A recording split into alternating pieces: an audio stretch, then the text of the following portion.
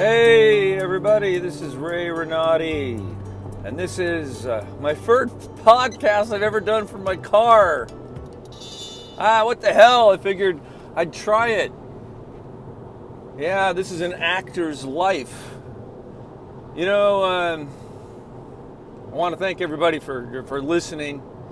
If you go on to my website, raysgreenroom.com, you can go to a little button there for Patreon and help me out a little bit. Patronize me. I need some money to keep doing this podcast. I'm an artist, folks. I love to do this. This isn't a hobby. This is something I want to do every week. I've been doing it for over a year. It costs money. I want to keep doing it because I want to keep giving you information that you enjoy. Whether you're an actor or you're somebody who is interested in entertainment for any reason, or Bay Area entertainment, or New York entertainment, or maybe even entertainment and theater or film in France or England. You know, I'm here giving you what you want. Man, I went to go see a play on Saturday night at the theater company that I helped to found over 15 years ago, the Pear Theater. It was called the Pear Avenue Theater back then. But last year I got pushed out because the artistic director was retiring, and I said that, you know, I will do this job. I want to do this job, and the board was excited about it and everything. But then somebody who'd been with the company for a couple of years had voiced an interest, and then all of a sudden everything turned around on me because the artistic director liked her more and came up with literally lists of reasons why I couldn't do the job. And she had those at the tip of her tongue and repeated them incessantly to the artistic steering committee and the board and the committee that chose a new artistic director. Although that was a sham because they were going to do whatever she wanted. So she chose a clone of herself, a younger clone, and then I got a head injury and I was supposed to direct a play and I had to quit. And I was nice about this to all of them. I was never unprofessional, but and I was promised that I would be able to continue to act there and direct there, but of course they went back on their word, as people often do in the world of politics. So I'm a little prejudicial when I go to see shows there. It's very uncomfortable for me. I volunteered as a house manager on Saturday night. I don't know why the hell I did it. It's probably a stupid idea. I've done it like 3 or 4 times since then. I thought things were going to be good, but they ignore me. They don't offer me any work, even though I say I would like to work there. I'd like to help in any way I can. They pretty much shunned me, and it's a terrible feeling. Just awful. I mean, I've been suffering from this for months. So I went and saw a play called Cowboy versus Samurai, and it's basically the Cyrano de Bergerac play retold, as it often has been in TV, film, and theater for many years. This time, the twist is that it's a Wyoming town in the middle of nowhere, and there are 2 Asian guys in this whole town. One of them's the comic relief, and he one minute he thinks he's a ninja in Japanese, the next one he thinks he's Korean, the next minute he thinks he's Chinese. He was adopted, apparently. And he's the comic relief. And then there's a Korean man, or he's supposed to be Korean, and that's the equivalent of Cyrano with his long nose. If you don't know the story, Cyrano de Bergerac, it's very simple. Cyrano is in love with Roxanne, but he believes she wouldn't be interested in him because he has a rather long nose and is ugly. So the ugliness equivalent in this was an Asian woman moves into the town to be a teacher, and another Asian guy. The other Asian guy, now there are 3 Asian people in the town. One of them is also a teacher. He's interested in her, but she tells him that she only dates white men. So that's his Koreanness is the equivalent of Cyrano's long nose. So he gives up on her and decides to help this doofy white guy, stupid white guy, just like in the movie Roxanne with Steve Martin. The Steve Martin equivalent, the Korean young man, just decides to help this doofus white guy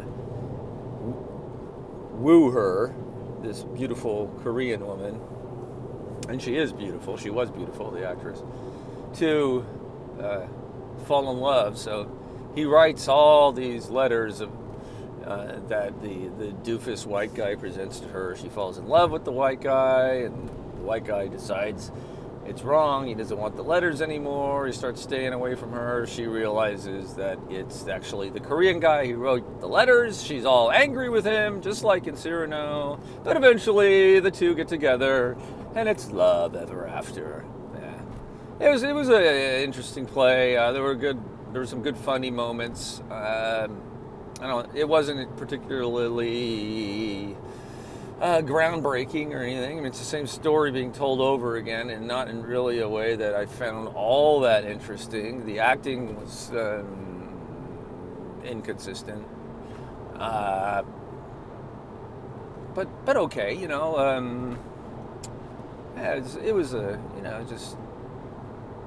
an average community theater production, I would say.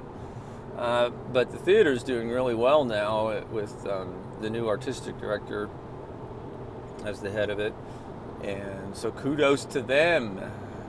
But I'll tell you, there's an awards ceremony tonight, the Bay Area Critics Circle Awards, and a play I directed last year, A View from the Bridge, is up for the best play of the year, and I bought a ticket to go. But I'm not a part of the theater company anymore. And when I asked the current artistic director about that and how the award should be picked up and the slim chance that we win, she didn't answer me. So I'm in a weird position. I don't even know if I'm going to show up. But what else? Yesterday I went to an audition at Woodminster Amphitheater up in the Oakland Hills. It's been there for many years. They do 3 musicals every summer. You wouldn't want to go any other time than the summer because it's usually freezing up there like it was yesterday during the audition. But I'll tell you, I sang 2 songs,